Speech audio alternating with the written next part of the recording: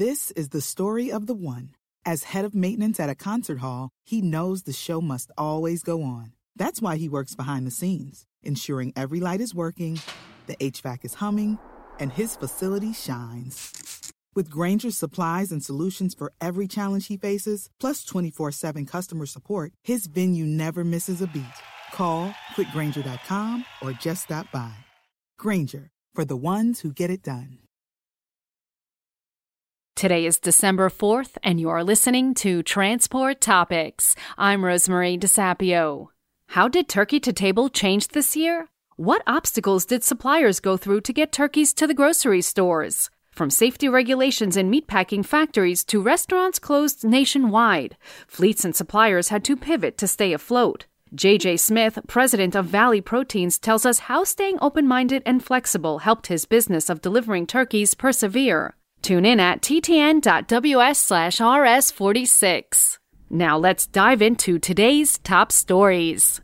Fleets and dealers placed almost 52,000 Class 8 orders in November, the fourth highest monthly volume in history. That's according to ACT Research, which cited truck makers' preliminary data. North American orders reached 51,900 according to ACT, about triple the volume of 17,512 last November. The record for Class 8 orders was 53,040, set in August of 2018. Orders were driven by a mix of pandemic-driven freight demand, soaring freight rates, aging equipment, and many fewer available production slots.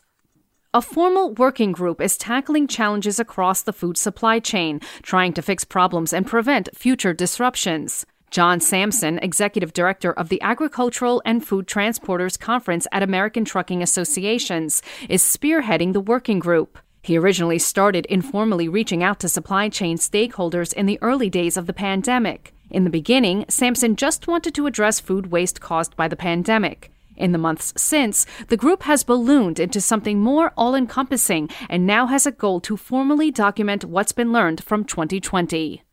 Freight brokers are embroiled in a contentious fight with independent owner-operators and small truckers over a federal law that brokers argue is outdated, but which the smaller businesses want to see toughened to increase access to pricing information. The Owner-Operator Independent Drivers Association and the Small Business and Transportation Coalition are requesting that the Federal Motor Carrier Safety Administration require property carrier brokers to make public an electronic copy of transaction records automatically within 48 hours after a contract has been completed. The Transportation Intermediaries Association, which represents more than 1,700 member companies that range from startup freight brokerages to international shipping companies, has countered with a petition of its own. TIA wants FMCSA to eliminate the decades-old broker regulation, which TIA argues no longer applies to the current marketplace.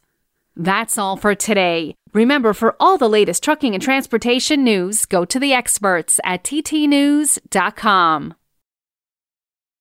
This is the story of the one. As a maintenance engineer, he hears things differently.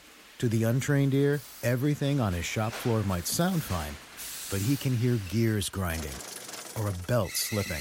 So he steps in to fix the problem at hand before it gets out of hand. And he knows Grainger's got the right product he needs to get the job done, which is music to his ears. Call, click Grainger.com, or just stop by. Grainger, for the ones who get it done.